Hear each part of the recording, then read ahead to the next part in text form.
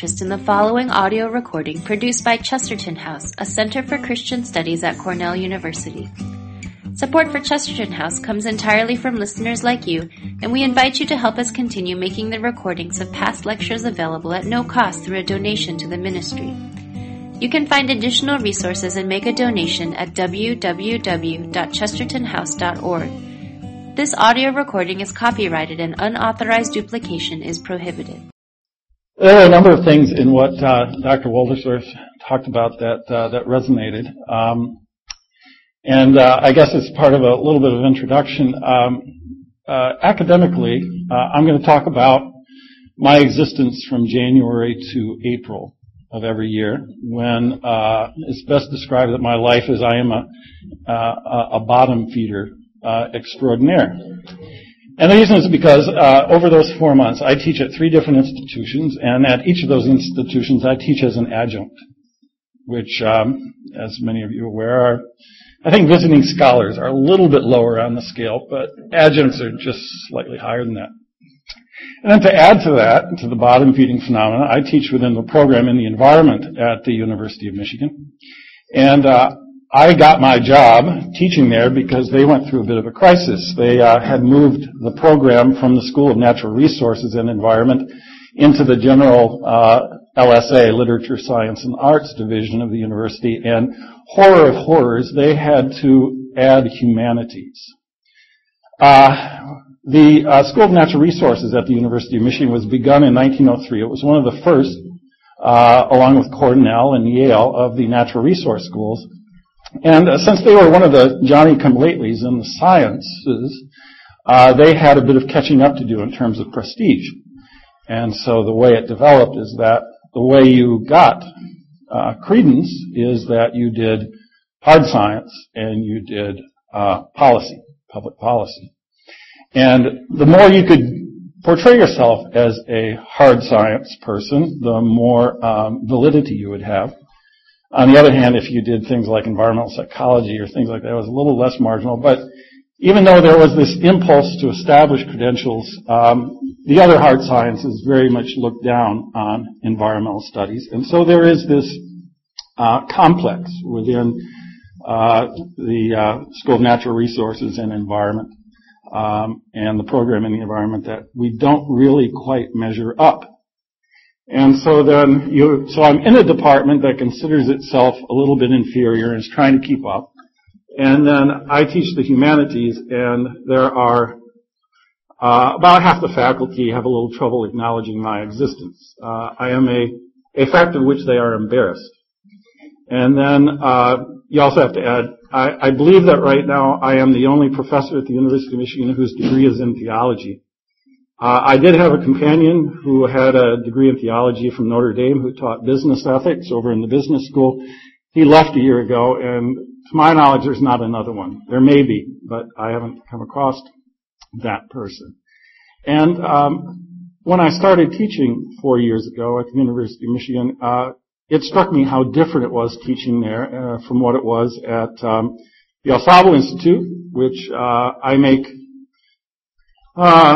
I teach 3 weeks at Au Sable in the middle of January. I go to northern Michigan in the middle of winter, and students fly in from around the country. They all come from Christian colleges, and for 3 weeks, they're all interested in environmental topics. They're all eager. They're all love to be away from the cities where they've been. And it is like dying and going to heaven for 3 weeks. And everybody is intensely engaged, and it's a small class. And I do some teaching at Calvin College, and there you have a range of people, but mainly from evangelical backgrounds, and it's a little bit more mixed. But then you get to a place like the University of Michigan, and it's baffling. I mean, the scene to figure out what's going on is it can get pretty baffling. And what I found helpful about what Nick talked about earlier was the matter of finding a voice and understanding what one is doing, and that the primary thing that I'm about is not integrating faith and learning. It's not trying to take these things that are incompatible, but it is, in one sense, trying to be authentically human and Christian in this setting.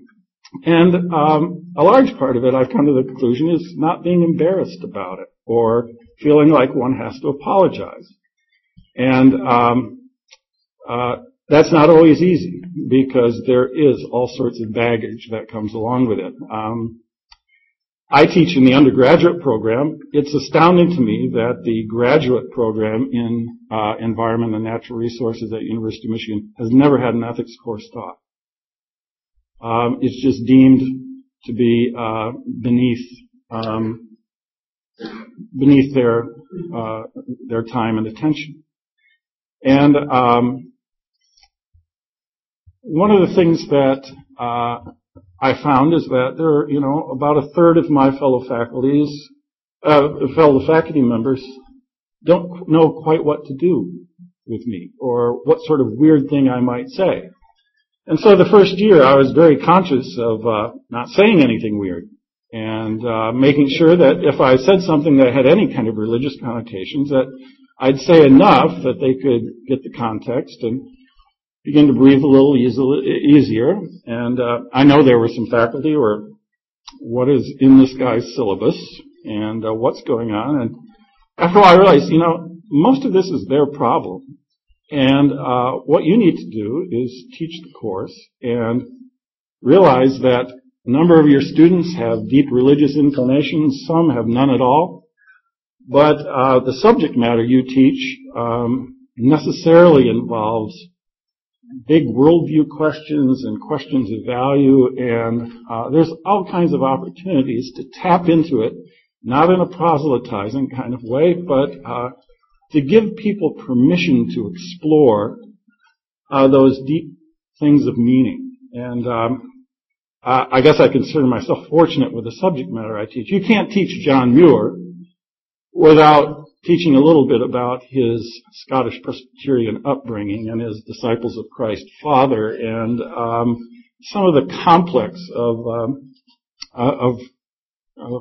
theology and religious practice involved there.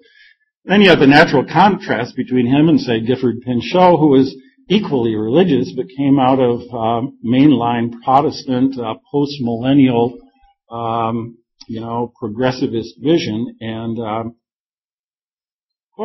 the only way you're going to know these people and why they said what they did is to enter into their religious vision. And it needn't. Most figures are from the Christian tradition here in when you're studying environmental ethics, but our Ness will introduce some Eastern philosophy, and there's a variety of possibilities in which students can encounter. And the encouragement there is develop your voice.